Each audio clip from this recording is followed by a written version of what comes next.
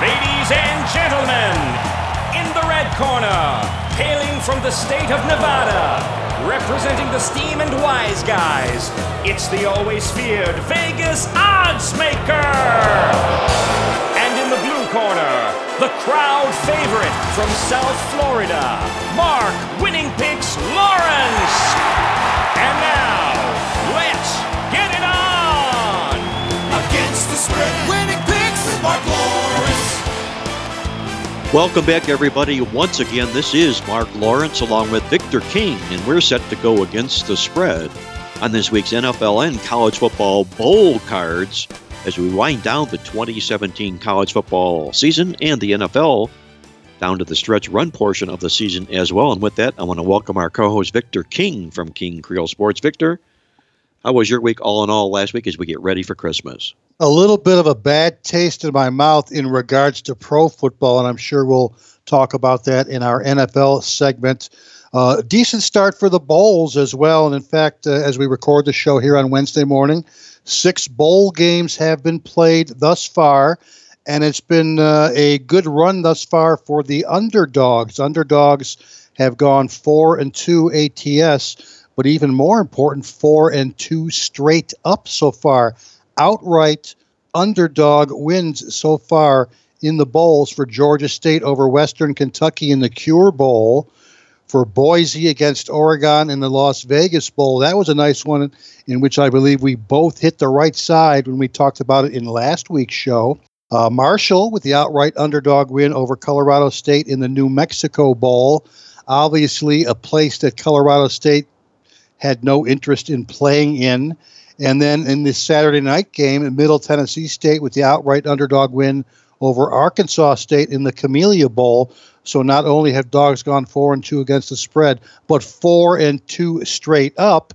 And for you over bettors, 4 overs thus far, 2 unders also. Yeah, it's been a nice start for the underdogs in the college football bowl season as we speak right now, Victor. As you mentioned here, no good luck for Akron. They played Tuesday night in the Boca Raton Bowl, and it was a football game that I'm a little sad to say as a resident of South Florida here to watch Lane Kiffin just go crazy mad.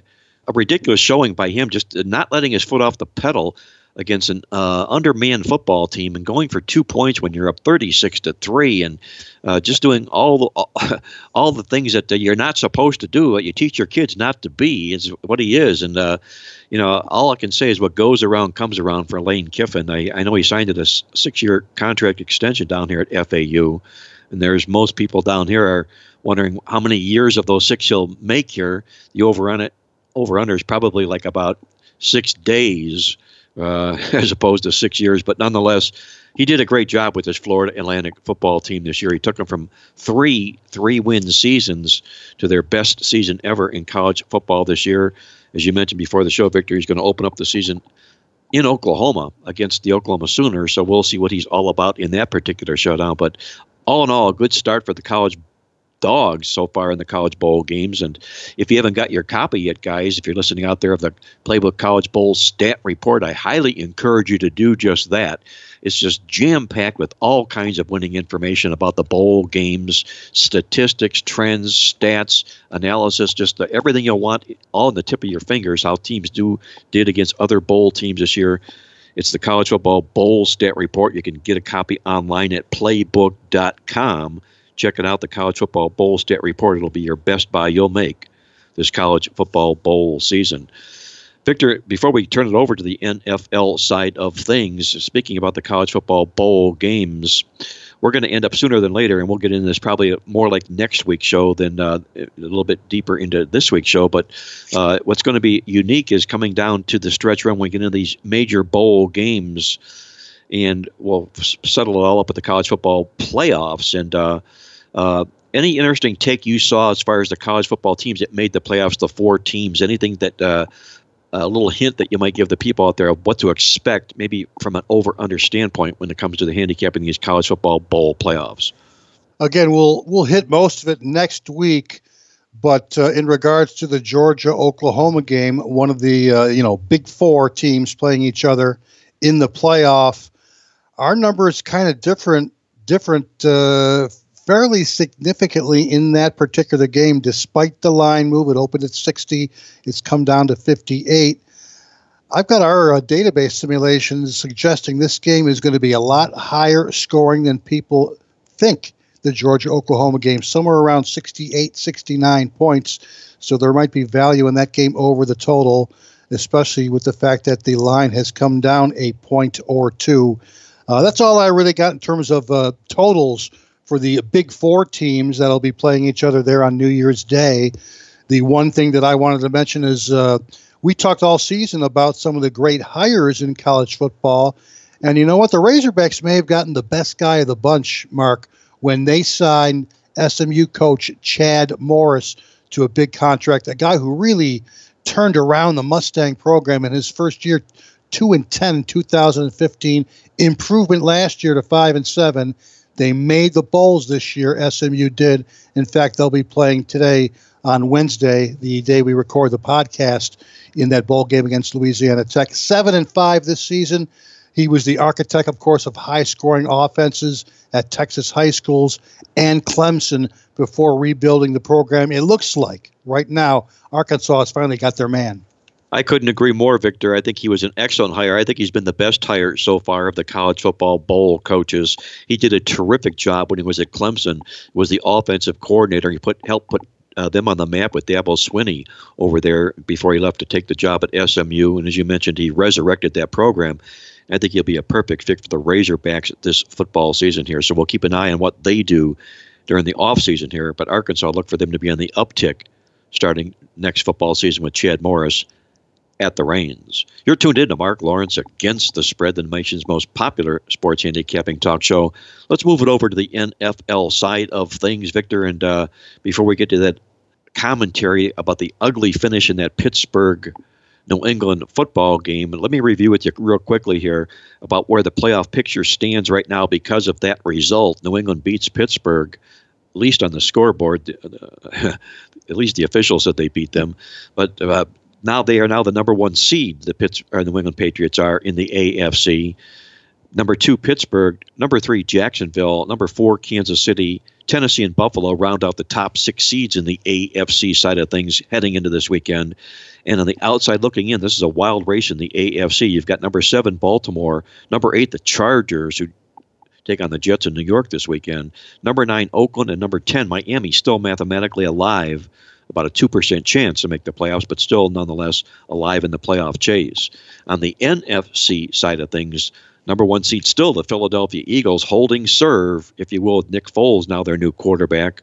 Number 2, the Minnesota Vikings, followed by number 3, the LA Rams, the upstart Rams.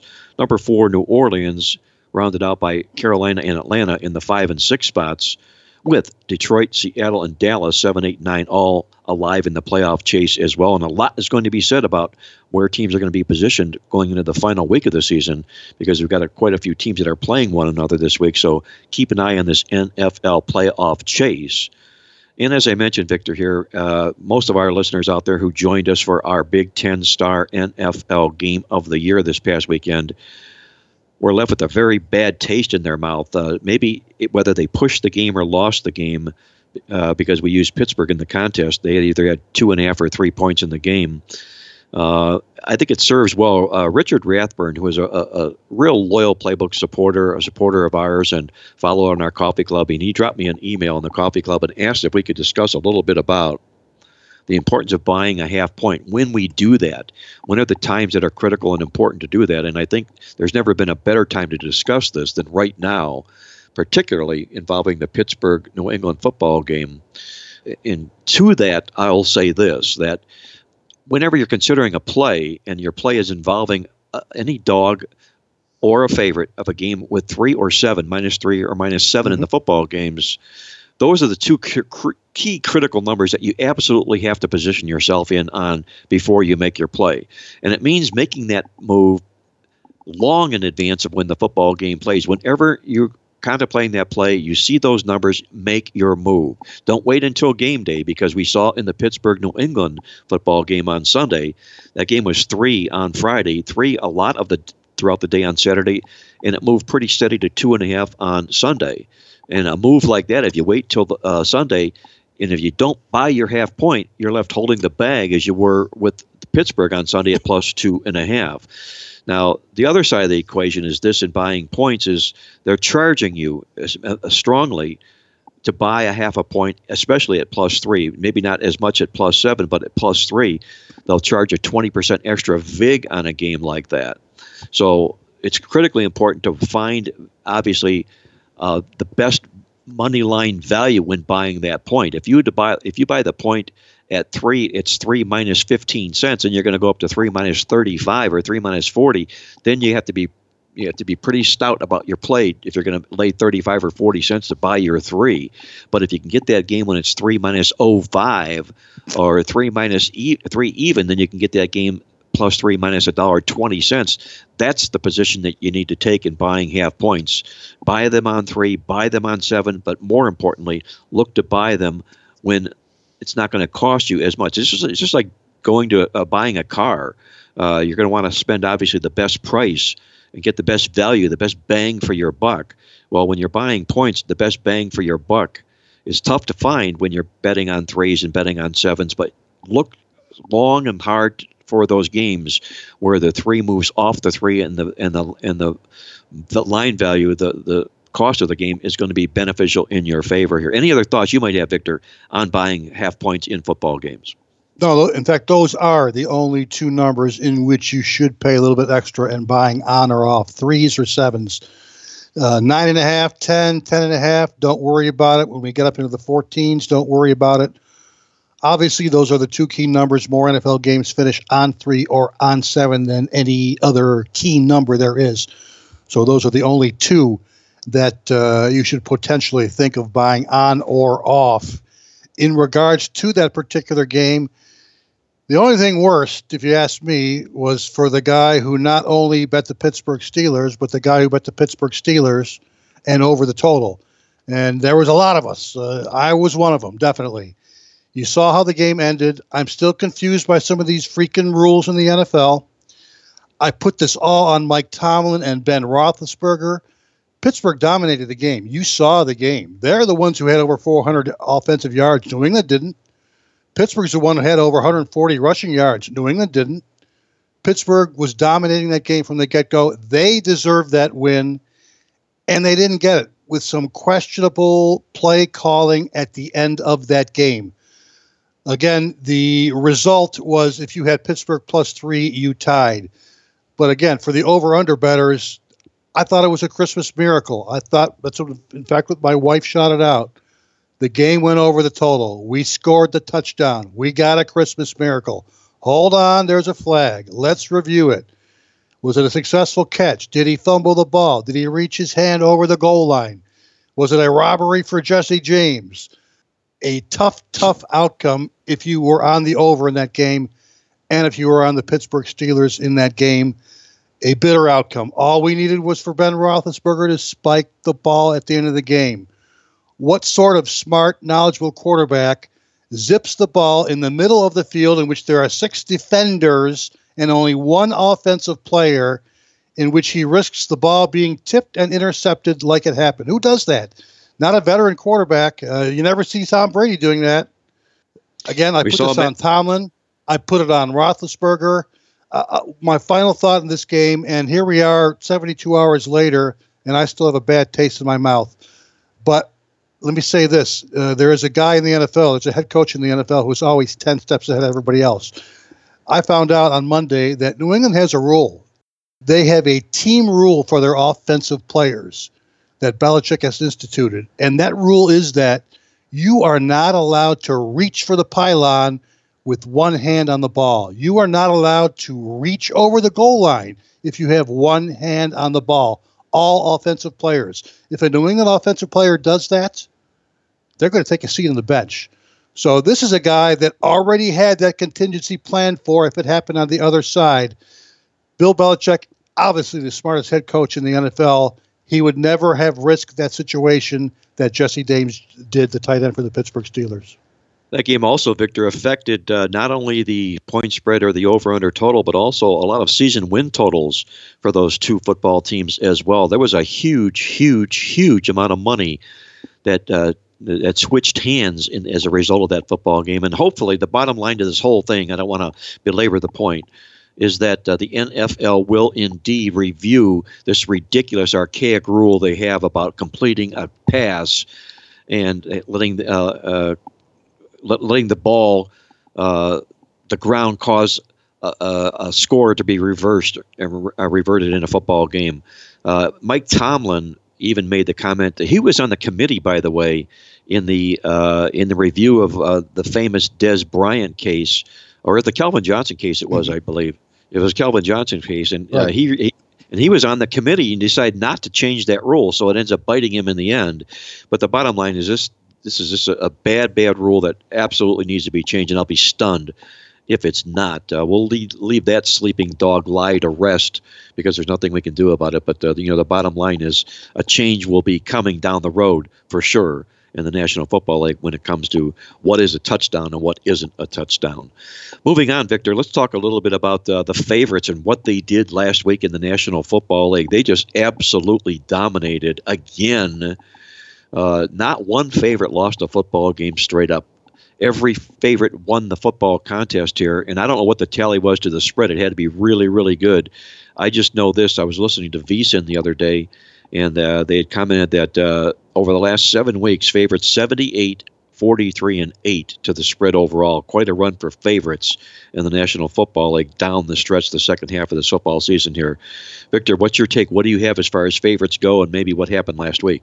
You got to throw 2 asterisks out there. San Diego KC was basically a pick'em game at kickoff of that Saturday night game. And in some cases, so were the Rams-Seattle game, although I think there was a very late line move that made the Rams a 1-point favorite in that game.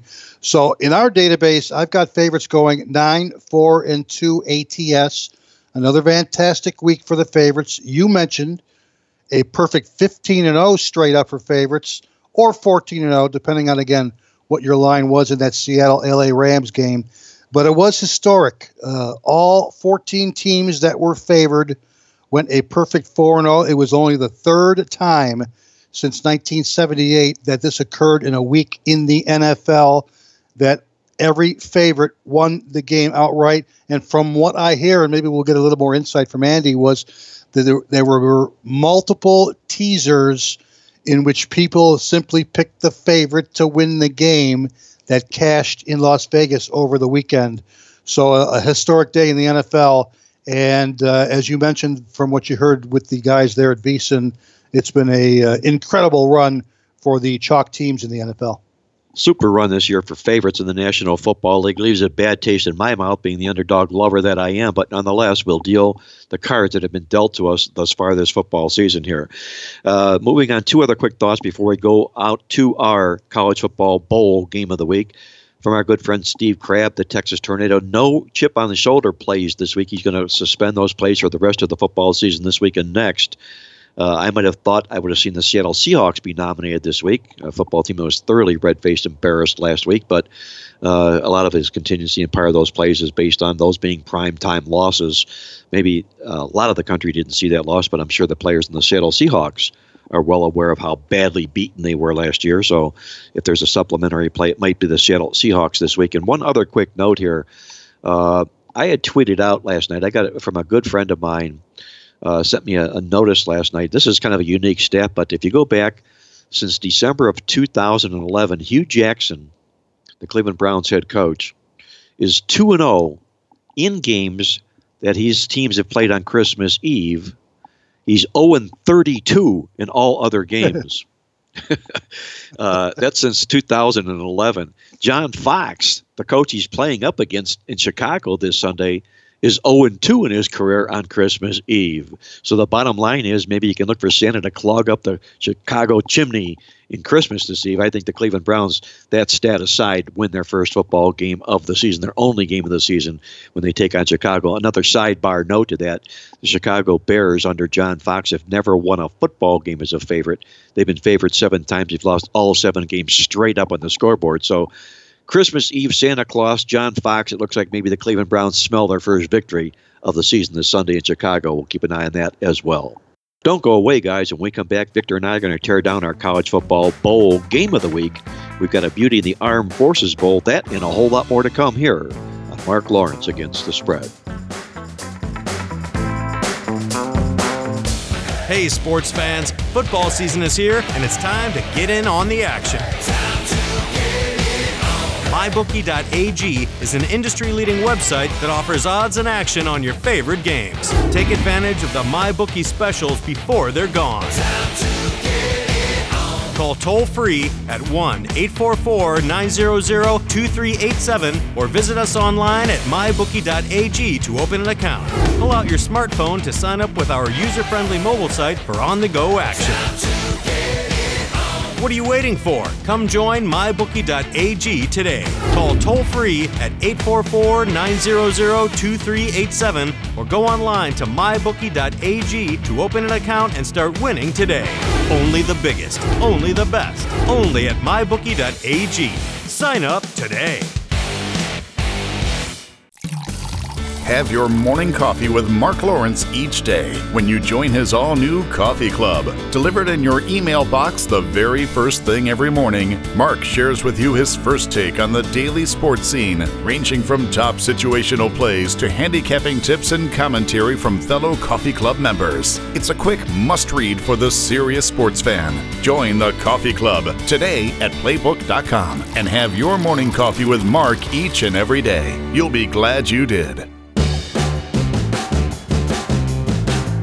All right, guys, welcome back once again. This is Mark Lawrence along with Victor King as we go against the spread on this week's college and pro football cards. It's time for our college football bowl game of the week. We're going to hop out to the Armed Forces Bowl when Army takes on San Diego State in the Armed Forces Bowl this week. Victor, your take on the Cadets and the Aztecs in this Armed Forces Bowl showdown game. Absolutely. Saturday, 3:30 Eastern, Amon G. Carter Stadium, Fort Worth, Texas, home of the TCU Horned Frogs.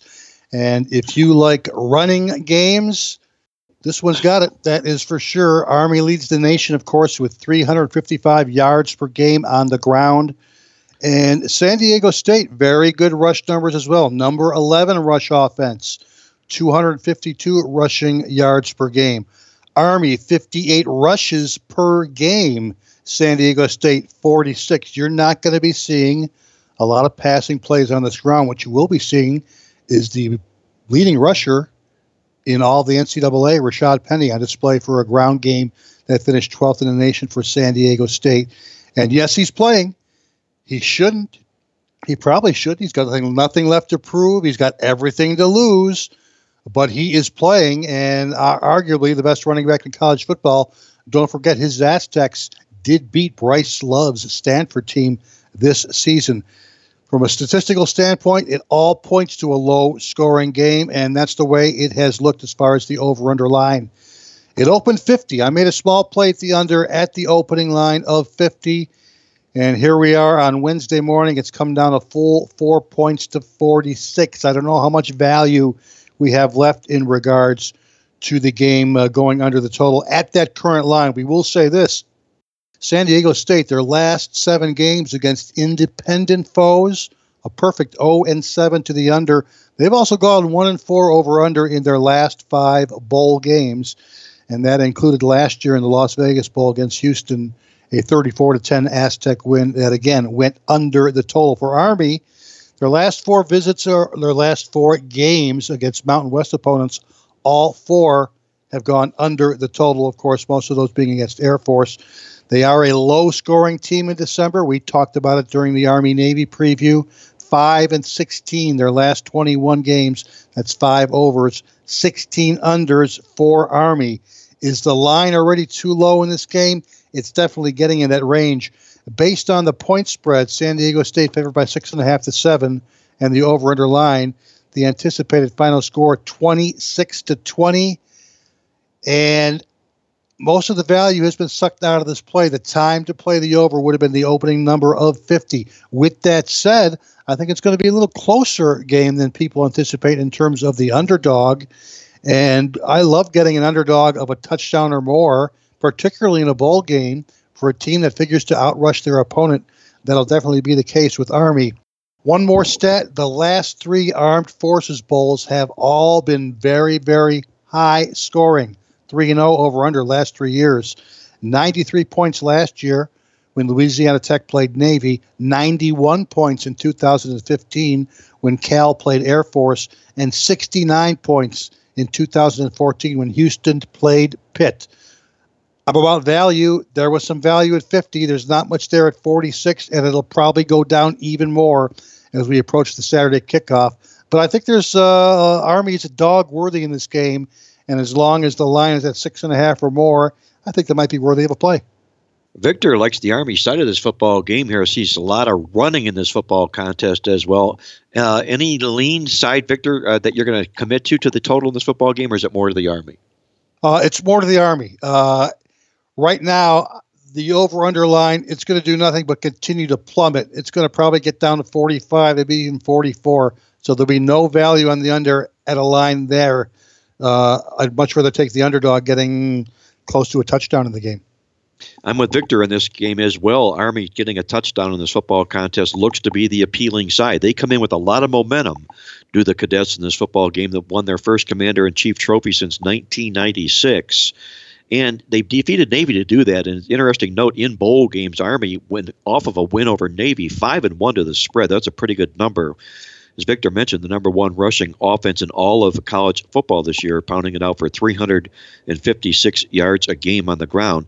They've done a great job under Jeff Monken, their head coach here. The first 2 years that he had the program, they stumbled. They were 6-16 the first 2 years under Monken, but they've really come on the past 2 years, winning 17 of their last 25 games over the past 2 years, 8-1 their last 9 games coming into this football contest. There are a lot of momentum for Army in this game. San Diego State comes in. They fared well, have the Aztecs in games against other military-type teams. Army, Navy, and Air Force. San Diego State's gone 10-1 straight up, 8-3 to the number since 2010 in games against military teams. They bring the number 13 ranked rush offense into this contest here. That's keyed by Rashad Penny, the leading rusher in all of college football this football season here. He's done a great job so far, filling the shoes, if you will, at San Diego State as far as the running back position goes. Rocky Long, the head coach, has really struggled in bowl games. He's only 4-7 straight up and against the spread in his 11 career games in bowl games. 1-5 straight up in ATS when coming off back-to-back wins. The key stat in the football contest from our college football bowl stat report: military teams in bowl games when they face 600 or greater opponents are 22-4 against the spread. That's a powerful number to an Army football team that brings a lot of momentum into the game.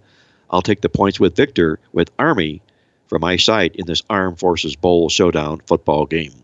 Don't go away, guys. When we come back, Victor and I are going to tear down our NFL Game of the Week. We had a beauty in the NFC Conference. We'll also hop out to Las Vegas and check with our good friend Andy Iskoe to find the Vegas vibe and what's going on in Vegas when we're back with more here on Mark Lawrence Against the Spread.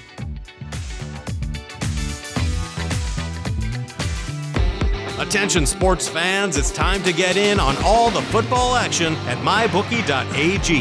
This industry-leading website is renowned for having the best odds and more betting options than any other sportsbook online. This is why Mark Lawrence only endorses MyBookie.ag. Call toll-free at 1-844-900-2387 or go online to MyBookie.ag to open an account and start winning today. Get the odds you want and the fast payouts you need, guaranteed. That's MyBookie.a as in Apple and G as in games. Tell them Mark Lawrence sent you.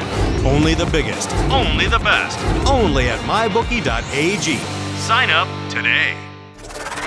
The only football newsletter in America devoted exclusively to NFL over-under totals. The Totals Tip Sheet is a must-read if you're serious about adding extra income to your bankroll this football season. Get exclusive insight on the overs and unders from Victor King, the NFL Totals Guru, at Playbook.com. The Totals Tip Sheet has got you totally covered this football season. It's the best reference source of its kind in the nation. Get your Totals Tip Sheet today at Playbook.com. And enjoy the winners.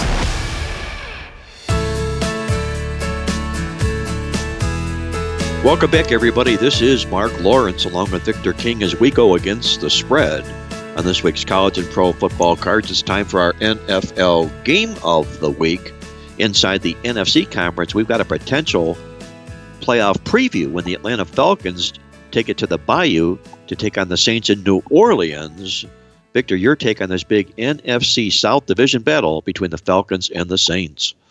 I think it's literally the NFL game of the week. Before I get into it, I know I waffled a little bit with my Army-Navy over-under selection, but that doesn't mean that there's a couple of bowl games in the next 7 days in which I do like in terms of over and under. So let me just throw these out real quick. I do like Fresno and Houston over the total on Sunday in the Hawaii Bowl. I'm agreeing with the line move. Open at 46. It's up to 49. It should be a fun day. A lot of points there in Hawaii. And we're looking at Fresno, Houston over on Sunday. And then next Wednesday in the Pinstripe Bowl, Iowa, Boston College under the total. Another game in which I am agreeing with the line move. Open 46.5, down to 45 there. Pinstripe Bowl under the total. Iowa versus Boston College. In terms of this game, hats off to the NFC South Division. By far the best division in pro football. 3 teams out of the 4 have 9 or more wins this season. Atlanta, New Orleans, and Carolina.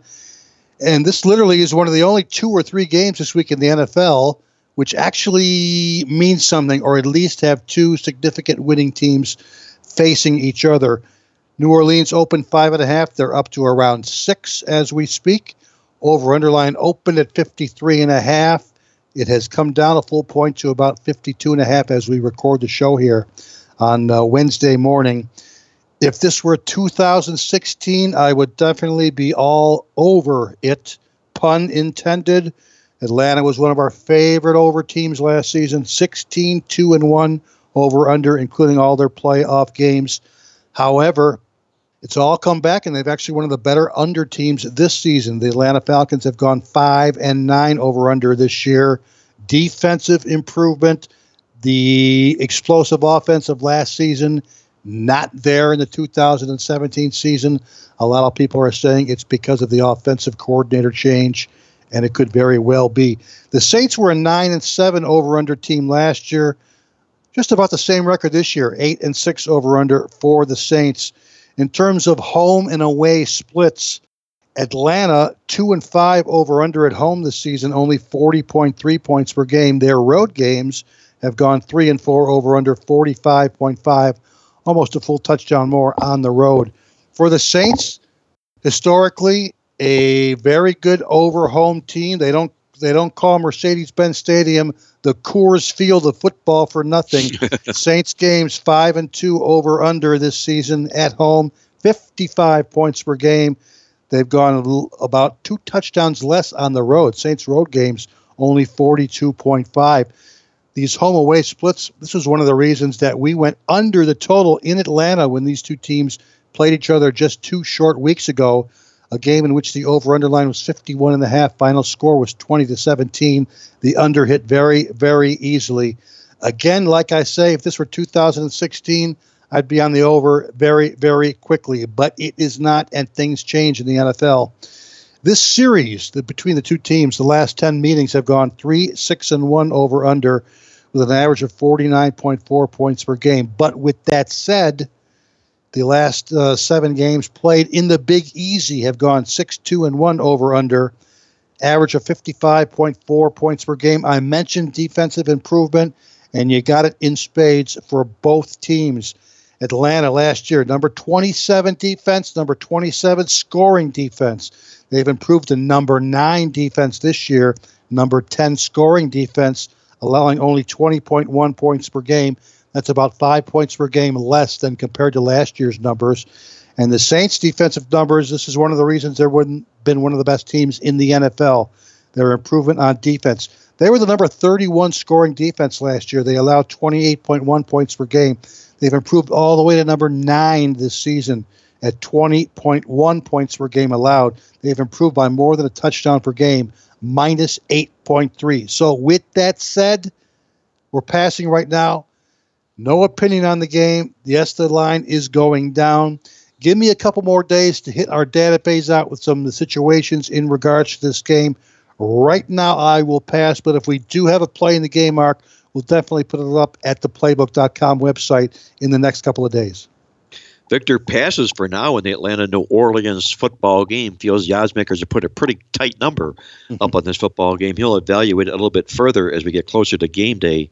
Check it out at playbook.com for any late-breaking information from Victor on this football game. Atlanta Falcons come into the contest here 9-5 this football season. That's identical to the record they were at last year at Game 14 of the season when they went on to make it to the Super Bowl. They made that run all the way to the Super Bowl with a 9-5 record at this stage of the football season as well. The Falcons trail both New Orleans and Carolina by one game in the NFC division. It's really a tight division here. As Victor mentioned here, quite a great job by the NFC South this football season here. Should the Atlanta Falcons win out, they will indeed win the NFC South. So they're playing much like they were last year to win out and continue their run, make it back to the Super Bowl. They feel at least they have a chance to do just that. One win in their last two games, however, will clinch a playoff berth for the Atlanta Falcons here. Interesting to note that last year, Matt Ryan, in his football season, his MVP season he had last year at the end of the season with 4,336 yards, 32 touchdowns, and 7 interceptions. This year he's got 3,490 passing yards on 18 TDs and 11 interceptions. So his numbers are down dramatically from what they were last year. Nothing close to an MVP type season for Matty Ryan here.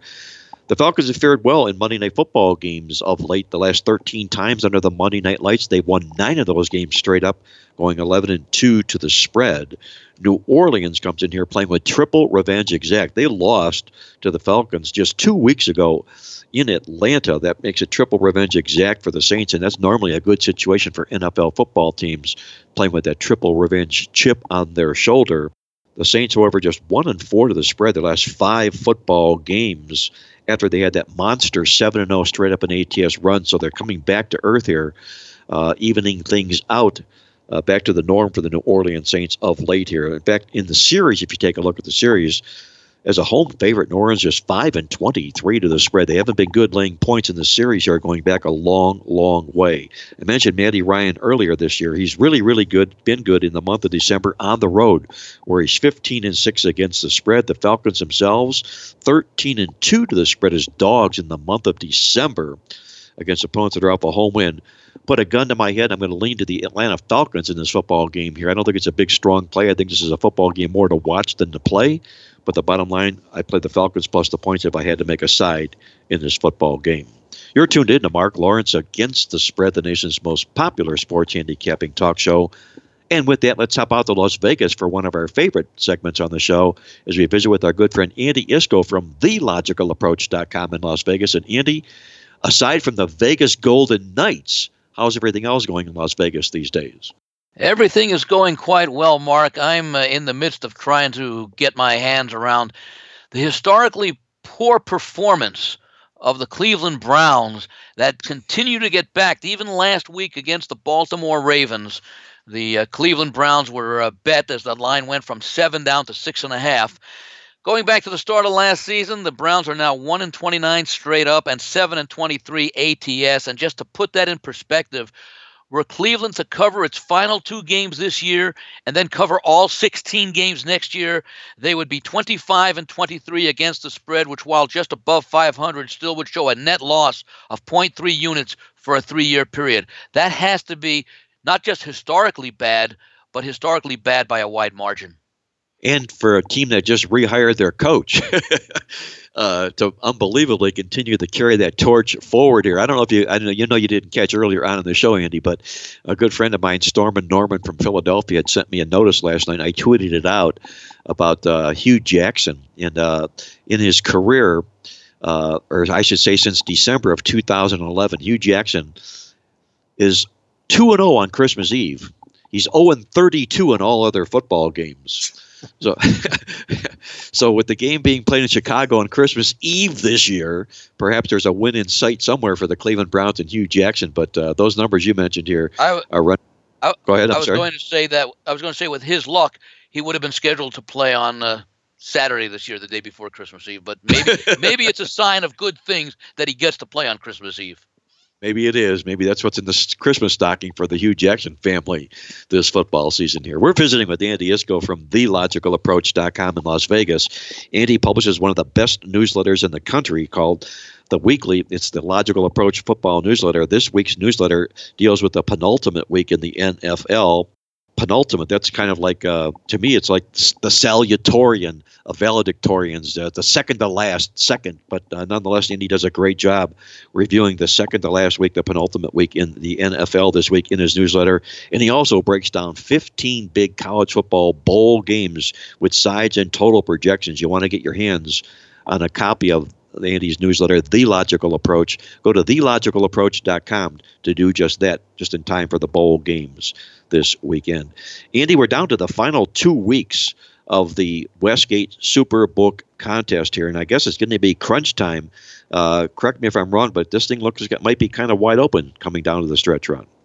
Yeah, let me just review what happened last week and then give you a look at the leaderboard. Last week was a very good week overall as the consensus plays all 16 games, actually 9-4-3. It's unusual that there were 3 pushes, and they were actually the final 3 games on Sunday, as the Patriots-Steelers game landed 3, as did the 49ers Titans game land on 2, and the Cowboy-Raiders game landed 3. So 9-4-3. For the consensus. The top 5 picks of the consensus involved 2 of those. It was very unusual. We involved 2 of those games that ended in pushes, and also 1 game in which both sides were amongst the top 3 picks selected. 2-1-2 for the top 5 teams. The 2 pushes in the consensus were the Patriots over the Steelers and the 49ers over the Titans. The 2 winners were the Rams over the Seahawks and the Chiefs over the Chargers. The 1 loser, the Chargers, in the other side of that game against Kansas City. They were the 3rd most popular selection. The Chiefs were the 2nd most popular pick. The most popular pick last week was the 49ers. So for the year, the consensus plays, the top 5 consensus plays, 35, 38, and 2, still below 500, but possibly able to make it to 500 by the end of the season, although the final 2 weeks are especially tricky considering motivation, playoff situations, etc. Overall, for the season, the contestants are 106, 109, and 8. There was 1 game that was evenly split. Favorites 61, 62, and 6. Underdogs 41, 46, and 2. So it'll be interesting to see how the contestants do over the final 10 selections that everyone will be making the final 2 weeks, to see if they can at least attain a degree of respectability by reaching 500 and having at least a decent or respectable second half compared to how the first half of the season went. Bringing us now to the leaderboard. The leader in the regular contest has a record of 50, 20, and 5. That's 52.5 points, getting 1 point for a win, half point for a push. That 52.5 out of a possible 75 points translates to a winning percentage of 70.0%. So the leader right at 70%. There is a game and a half gap between the leader and the second place team, who is at 51 points.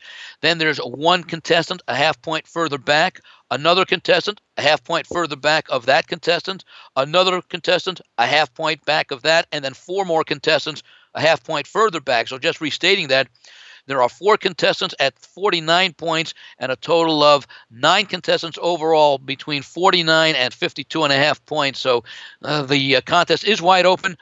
The leader does have a game and a half cushion, but that's not necessarily a thing that can't be overcome, as we've seen changes at the top of the leaderboard over the last 5 to 6 weeks.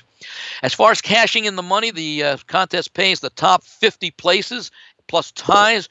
Right now, there are it looks like 52 contestants, I believe, that are at 46.5 points or higher.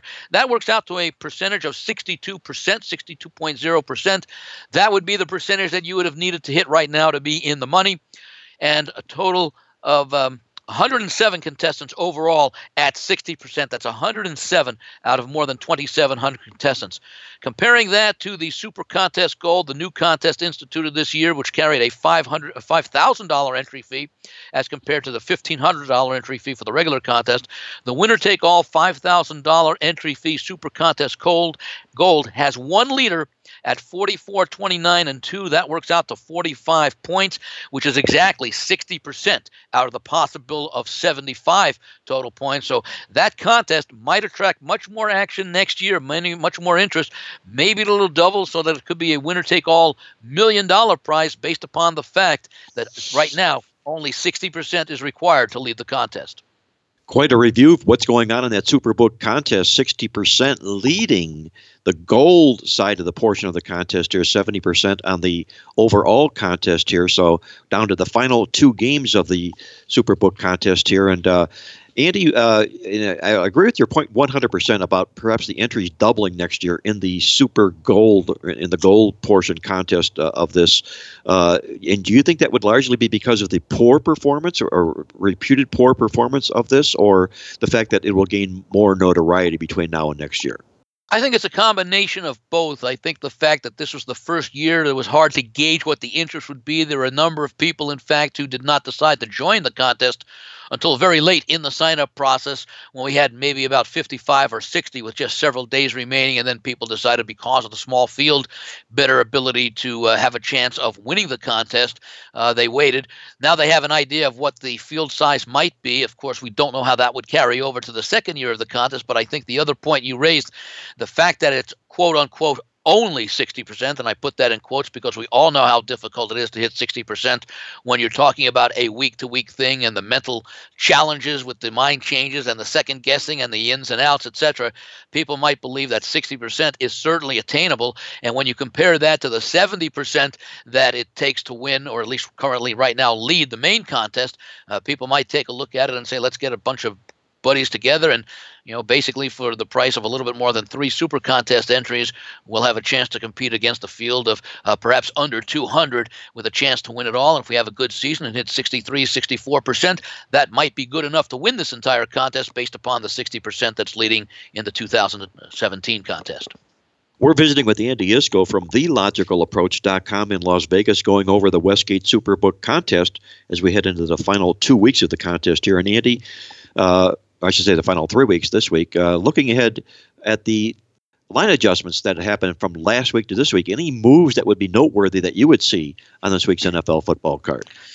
Yeah, actually, Mark, there are several moves, and some of which are a little bit difficult to understand. Of course, we're referring to the fact that the Westgate puts up advance lines about 10 days in advance, so that, for example, this is Week 16, and the lines for this game came out before any of the games in Week 15 were played, and you could actually bet these lines. These weren't just look-ahead lines or for information purposes only lines. These could actually be bet. And, for example, the first game on Saturday, not a very thrilling game, although it does have playoff implications for the host, and that's Indianapolis at Baltimore. Indianapolis long out of contention. Baltimore's been in contention for a wild card for much of the season, and certainly over the last 4 to 5 weeks, they've been right there, pretty much having control of one of the wild cards. Last week, the line was Baltimore a 10-point home favorite. Well, after Baltimore won again this week at Cleveland, it doesn't matter what Indianapolis did. I mean, they lost last Thursday night at Denver, but it wasn't like a blowout loss. They didn't suffer major injuries. The line came up, instead of the 10 that it was last week, it was adjusted all the way up to 12.5, and it's been bet up to 13.5, perhaps indicating not just the need for Baltimore, or the lack of need for Indianapolis, but the fact that they believe this will be a no contest, and perhaps this line goes a little bit further. I would imagine if it hits 14, the wise guys will buy a little bit back, and those are probably the wise guys who may have laid the 10 last week in anticipation of this game. Other games of note, Detroit at Cincinnati. Detroit battling for a potential wild card spot. Cincinnati throwing in the season already. This game was actually a pick'em last week, which is a bit of a surprise. Cincinnati was coming off of that ugly home loss to Chicago when this line went up. They followed that up with that ugly road loss to Minnesota. Meanwhile, Detroit was taking care of business, winning in Chicago last Saturday. So instead of pick, this line opened with Detroit, a 3-point road favorite. It's since been bet up to Detroit 4.5. Chargers at the Jets. This one is an interesting adjustment. Last week, the Chargers, who were tied with Kansas City before losing at the Chiefs to fall a game behind in the AFC West with 2 to play, they were listed and bettable as a 10.5-point road favorite after that loss and the Jets' performance on Sunday, in which they were competitive at New Orleans. They covered, but never really threatened to win the game. The Chargers were adjusted downwards to a 7.5-point road favorite, and they've been bet down even further to 6.5, which is a bit unusual, considering normally you would think a team with the need to win would be bet up or adjusted upwards when facing a team that's out of contention. The next game on the schedule is another interesting one, the Rams at the Tennessee Titans. The Rams, with perhaps the most impressive performance of any team in any game this season, what they did at Seattle last Sunday against Tennessee, that found another way to lose a game despite continuing to remain in playoff contention, and they can actually still win the AFC South should Jacksonville stumble at San Francisco. Tennessee win this game and then beat Jacksonville again next week. Odds aren't very good, and that's been reflected by what the lines makers did here. Last week, the Rams were actually -3, minus $1.20 on the road at Tennessee. When this line came out Sunday afternoon after the Rams win and the Titans loss, the Rams were 6.5-point road favorites, and it's pretty much remained steady. A couple of more games of note. Kansas City hosting Miami. Of course, Kansas City with a chance to win the AFC West. Miami barely alive for a wild card chance, and that might go by the boards before this game or before this game ends. Kansas City, a 7.5-point home favorite last week. They beat the Chargers. Miami lost at Buffalo. This line was put back up with Kansas City, a 10-point home favorite over Miami. Again, reflecting the need and perhaps the lost cause for the Dolphins. Been bet up to 10.5. And finally, one game that really I don't understand this move at all because it's a game between two teams that have long been out of contention, and that's the game between the New York Giants and the Arizona Cardinals, where last week the Cardinals were 7-point home favorites over the New York Giants. They were pretty non-competitive in their loss at Washington, where they again failed to score a touchdown but managed to put field goals up on the board, 5 of them surpassing the 4 that they put up the week before. The Giants, meanwhile, were pretty competitive at home in losing to Philadelphia, the second tough loss against the Eagles this year. Last week, Arizona was a 7-point home favorite for what we knew was going to be a meaningless contest. When that line came out, Arizona was made a 5-point home favorite. It's been bet down further to 3.5, a very unusual move for this late in the season in a game involving a pair of teams that have nothing to play for and no major significant injuries that would cause that sharp of an adjustment. Overview of the line adjustments from Andy Iskoe from TheLogicalApproach.com at what's coming up on the National Football League card this weekend. Some quite a few, as Andy mentioned, interesting moves this time of the football season. Victor, I know you got a question you'd like to run by Andy on the show as well. I do. Our NFL review. Andy, last week, all 14 teams in the NFL that were definitively favored went a perfect 14-0 straight up. It was only the third time since 1970. I would imagine we'd be talking broken record right now if we asked how the sports book did. They probably lost a lot on Sunday. They probably got a lot back knowing that all 4 of the primetime games went under the total. The Thursday night, Saturday night, Sunday night, Monday night games, and the fact that the Monday night result went dog and under, which is, of course, a great way to finish the week for the sports books. With that said, Andy, let me get your opinion on the exotics. On Tuesday, I got multiple tweets from people tweeting pictures of their parlay cards in which they did nothing but play multiple favorites on the money line, or teaser cards in which they played multiple favorites teased down. Was it a rough one for the exotics? Yes, it was, especially that first scenario you painted, which is where a lot of the professionals have been getting involved in recent years with significant 4- and 5-digit sums being wagered on multiple moneyline favorites, all parlayed together. In fact, the best case for the books this week would have been had Tampa Bay been able to come back, make that field goal, and win in overtime Monday night on the money line, as far as destroying a lot of those money line parlays. And in fact, they probably got, I don't know the exact numbers or exactly how it played out, but I would think that a number of those people who played those sharp money line plays on favorites may have actually come back and hedged a bit with a play on Tampa Bay on the money line, since they had already locked up to as many as 13 teams favored. I don't know that many books would accept a more than a 10-point or 10-team parlay involving money lines. Most of the computer systems, I think, only go up to 10. They do have some of those parlay cards that do offer up to 15. But nonetheless, whatever they played in favorites, and you're right, the only two games that were not involved were the two games that basically closed pick'em, the Kansas City Charger game on Saturday and the Seattle Ram game on Sunday. But yes, this has been a historic week in what's been pretty much a historic season as far as the performance of favorites, not necessarily from an overall year-to-date basis, but in the concentration of how favorites performed on a week-by-week basis in midseason, and then again last week. It'll be interesting to see if that continues this week and the final week of the season when there's a great deal of unpredictability. The fact that those games that you mentioned, those primetime games, stayed under, certainly did help, but I think for a lot of the larger players who have become more sophisticated in those money line parlays and in backing those those teaser teams of the favorites, teasing them down, even when they tease them across zero, which is something I normally do not like to do because you're giving up basically you're giving up one of the numbers when it has to cross zero. But nonetheless, it's been a tough year for the sports books, but nobody's shedding too many tears, and they are pretty much taking it in stride.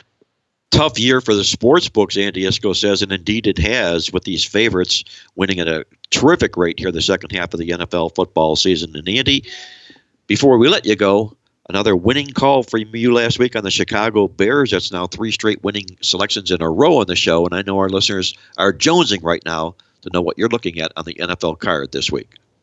Well, unfortunately, the Bears came up a bit short in their game at Detroit, unless you had teased them, of course, because they did go over the 10-point deficit with a teaser. But we're so I'm sorry about that. That's okay. Right. Believe me, so am I. But that was a good spot. I'm going to go with another dog in that same price range, and I'm going to go get one of the games I mentioned in the line adjustments, and that's the game between the New York Jets and the L.A. Chargers. The Chargers blew an opportunity last week to take over the lead in the AFC West, but they're still not out of contention for make it into the playoffs, and depending upon how things break the final couple of weeks, a win here and a win next week combined with Kansas City losses would give the Chargers the AFC West title. Now that's unlikely with Kansas City hosting Miami as a 10-point favorite this week, but nonetheless, the Jets played gamely last week in the loss to New Orleans, and they've generally played well against the better teams they've been facing all year. There were only no-shows really in losses at Tampa Bay and Denver since starting the season 3-2. Chargers, as I mentioned, 7-7, needing to win out and get help. The Jets will start Bryce Petty at quarterback once again. He was not overly impressive last week. Wasn't terrible, but he should be more comfortable this week in his second career start. Jets have played extremely well at home all season. They're 4-3 straight up and 6-1 against the number. All 4 of their wins came as underdogs, the role in which they are this week against the Chargers. And the 3 losses at home were all competitive by 7, 5, and 8 points to a very likely 3 playoff teams. At least we're talking about teams New England, Atlanta, and Carolina. New England already in, Atlanta and Carolina perhaps also making it in. All the pressure in this game is on the Chargers. And while an outright upset would not be a surprise, the way the Jets have played all season at home suggests taking what is now 6.5 in most places in Las Vegas. Some 7s are showing up. I don't think it's going to be that significant, although clearly if you can buy the 7 or get the 7, you should. Wouldn't be surprised if the Chargers win this game by a field goal. Andy Iskoe on the New York Jets plus the points as they look to improve to 5-0 in their last home games of the season here. We'll put Andy down for the New York Jets. We try to give this guy winners, but he refuses to take them, especially when they weren't winners. But that's the stand-up guy that Andy Iskoe is. He'll be on the New York Jets this week for his complimentary play on the football show this week. Andy, I'm going to wish you the very best of luck this week. Hope you enjoy the football games, and I hope the ball bounces your way this week, and we'll look forward to visiting with you next week here on Mark Lawrence Against the Spread. Mark, Victor, thanks very much. I'll look forward to it. I want to wish you, your families, and all of our listeners the merriest of Christmas, happiest of holiday seasons, and we'll save the New Year's wishes for next week. Thanks, Andy. Thank you so much, Andy. That was Andy Iskoe from TheLogicalApproach.com in Las Vegas. Don't go away, guys. When Victor and I come back, we're going to share our awesome angle of the week and our complimentary plays to wrap up the show when we're back after this quick commercial break. Have your morning coffee with Mark Lawrence each day when you join his all-new Coffee Club. Delivered in your email box the very first thing every morning, Mark shares with you his first take on the daily sports scene, ranging from top situational plays to handicapping tips and commentary from fellow Coffee Club members. It's a quick must-read for the serious sports fan. Join the Coffee Club today at playbook.com and have your morning coffee with Mark each and every day. You'll be glad you did. Attention sports fans, it's time to get in on all the football action at mybookie.ag. This industry-leading website is renowned for having the best odds and more betting options than any other sportsbook online. This is why Mark Lawrence only endorses mybookie.ag. Call toll-free at 1-844-900-2387 or go online to mybookie.ag to open an account and start winning today. Get the odds you want and the fast payouts you need, guaranteed. That's mybookie.a as in apple and G as in games. Tell them Mark Lawrence sent you. Only the biggest, only the best, only at mybookie.ag. Sign up today. And now, the moment you've been waiting for. From the hot South Florida sun, it's Mark Lawrence with his awesome angle of the week. All right, guys, let's get to it. Our awesome angle of the week. We call it 500 Reasons Why. And what we're looking to do is to plan any 500 college bowl team against a 666 or better opponent that comes in off a loss. These 500 teams are thrilled to have made the bowl games when they take on an opponent with a better win-loss record that comes in off a disappointing loss. These teams have gone 15-3 against the spread in bowl games, dating all the way back to 1980. Our 500 Reasons Why play this week will be on Texas Tech when they take the points in the Birmingham Bowl on Saturday. And with that, I'm going to hand it off to Victor King from King Creole Sports to find out his complimentary play on the show this week and what he's got on tap for our listeners out there this week at King Creole Sports as well. It's 10-star game of the year week in the NFL for our service. Of course, an over-under selection. And last season, our 3 football games of the year did go a perfect 3-0. College Bowl game of the year, Penn State, USC over the total. NFL, 49ers, Falcons over the total. NCAA, Notre Dame, USC over the total. And in 2015, also 3-0, Oregon, TCU over the total, Alamo Bowl. Carolina Panthers, New York Giants over the total in the NFL. And Mississippi State over the total in SEC action. So, 6-0 in football games of the year the last 2 years. Our 10-star NFL game of the year goes this week. It's an over-under selection. It's a game going over the total. It is already up at the playbook.com website. You don't want to miss it. Let's see if we can extend that streak to 7-0 over the last 3 years. And now that the hype machine is over, we're going to Christmas Day, not Christmas Eve, but Christmas Day. And we're going under the total in the Steelers-Texans game. Of course, we mentioned this play in the totals tip sheet, and regular readers already know that Pittsburgh is the one team in the NFL this season that has yet to go over the total in a road game this year. 6-1 over-under for Pittsburgh on the road. Only 36.6 combined points per game. The over-under line in this one is at 44. With that said, the Steelers are basically an under machine on the road. 4-19-1 in their last 23 road games over the last 4 seasons. Pretty good over team at home, but definitely not on the road.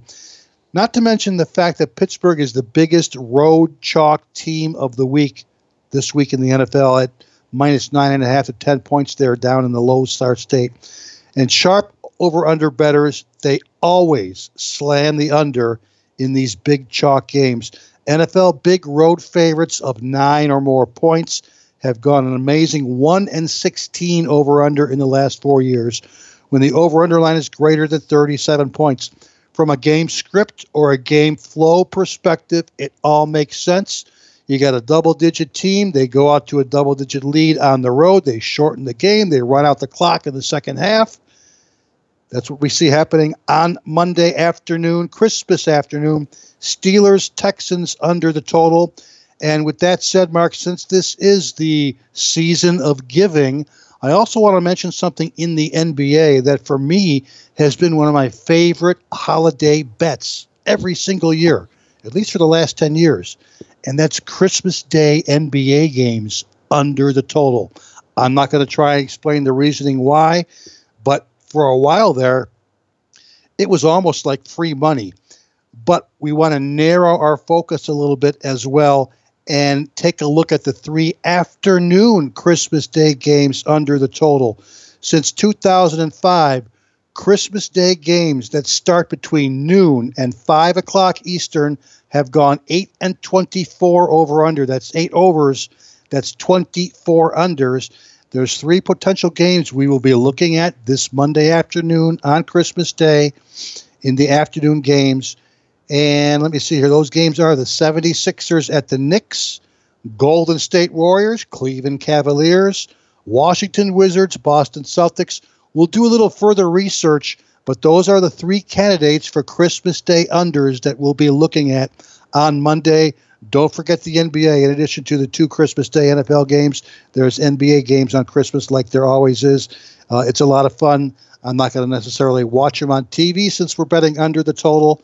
But take a look at those potential 3 afternoon games on Christmas under the total. And again, with that said, Mark, 10-star NFL game of the year going over the total, already up at the playbook.com website. From Victor King, he's going to go under the total in the Pittsburgh-Houston Monday afternoon football game for his complimentary play, and a bonus stocking stuffer with those Christmas Day under afternoon games in the NBA as well from Victor. I highly encourage all our listeners to get on board for his 10-star overplay in the National Football League this year. You can get it now online at playbook.com. And one quick note here also, guys, inside Victor's totals tip sheet this week, which is an absolute must read if you're a totals lover. Victor posted at the end of the totals tip sheet this week, and I'm a real true stand-up golden rule kind of a guy, and so too is Victor. At the end of his totals tip sheet on the homepage, he posted this note, his inspiration for this particular week. And what he said was, people will hate you, rate you, shake you, and break you. But how strong you stand is what makes you. That's the thought of the week from Victor King, and that's the kind of person Victor is. Keep that thought in mind throughout the holidays and all of your plays from now till the end of the 2017 Football Bowl season. Before I get to my complimentary play on the card this week, I want to remind our listeners to check out our friends at mybookie.ag to get your 50% sign-up bonus just in time for all the bowl games, the NFL playoffs. All you need to do is log on at mybookie.ag or call them toll-free at 1-844-866-BETS. That's 1-844-866-2387 to get your 50% sign-up bonus up to $1,000. Use the promo code PLAYBOOK at mybookie.ag. Before I get to my complimentary play, I want to remind our listeners out there that my 5-star college bowl game of the month is going to kick off this Saturday. And by the way, guys, I authored a column in the USA Today Special Bowl Edition. It's a pretty nice edition all about the bowl games at the USA Today in their Sports Weekly column. Check it out. Go online or go to your local newsstand and pick up your copy of the USA Today Special Bowl Edition. I got a lot of great stuff inside that particular edition about all the bowl games. You'll really enjoy reading that. If you join me for my College Bowl 5-star game of the month this week, you'll also get all of my NFL and a full week of college bowl plays, all for just $99 complete. Check it out online at playbook.com or call toll-free at 1-800-321-7777 for our 5-star College Bowl Game of the Month Week of Winners. You're going to be glad you did. My complimentary play on the football show this week, we're going to push it out to Wednesday in the bowl games for the Foster's Farmers Bowl game when Purdue takes on Arizona. Coming into this football bowl game, we note that Arizona has struggled in bowl games of late. They've gone just 2-5 straight up in ATS their last 7 bowl games, whereas Purdue has done rather well in bowl games, going 3-4 straight up and 5-2 to the spread in bowl games. Big Ten bowl teams against Pac-12 bowl teams. in head-to-head games have done rather well of late. Since 2010, they've gone 10-4-1 to the spread. New head coach at Purdue, Jeff Brom, has been spectacular in bowl games. He's won all 3 of his games straight up, scored 45 or more points in every football game, every bowl game that he's played. The great stat inside this comes from our College Bowl stat report. Check this out, guys. Not only is Purdue just 2-8 to the spread their last 10 bowl games, or Rich Rodriguez, I should say, is 2-8 in his last 10 bowl games, but Rodriguez in his career against Big Ten teams is 3-22-1 against the spread. 3-22-1 against the spread. Rich Rodriguez against Big Ten teams in his career. That's the reason he's no longer the head coach at Michigan. He couldn't beat the spread, couldn't satisfy the alma mater there, and he was obviously no longer a head coach there at Michigan, but he really struggled against Big Ten teams when he was there. And by the way, there's an 0-17 perfect stat inside this. You can read that inside the bowl stat report against Rich Rodriguez. Put it all together, we'll play Purdue plus the points in this bowl game against Arizona for our complimentary play on the show this week. I want to remind all our listeners out there and wish you a very, very Merry Christmas. I hope Santa is very good to you and your family this week between now and next week when we get together here on Mark Lawrence Against the Spread. For Victor King from King Creole Sports, Andy Iskoe from TheLogicalApproach.com, and our good friend Jack Reynolds, so we know is listening from above. Until next week, once again, this is Mark Lawrence reminding you to always to remember to bet with your head, not over it, and good luck as always.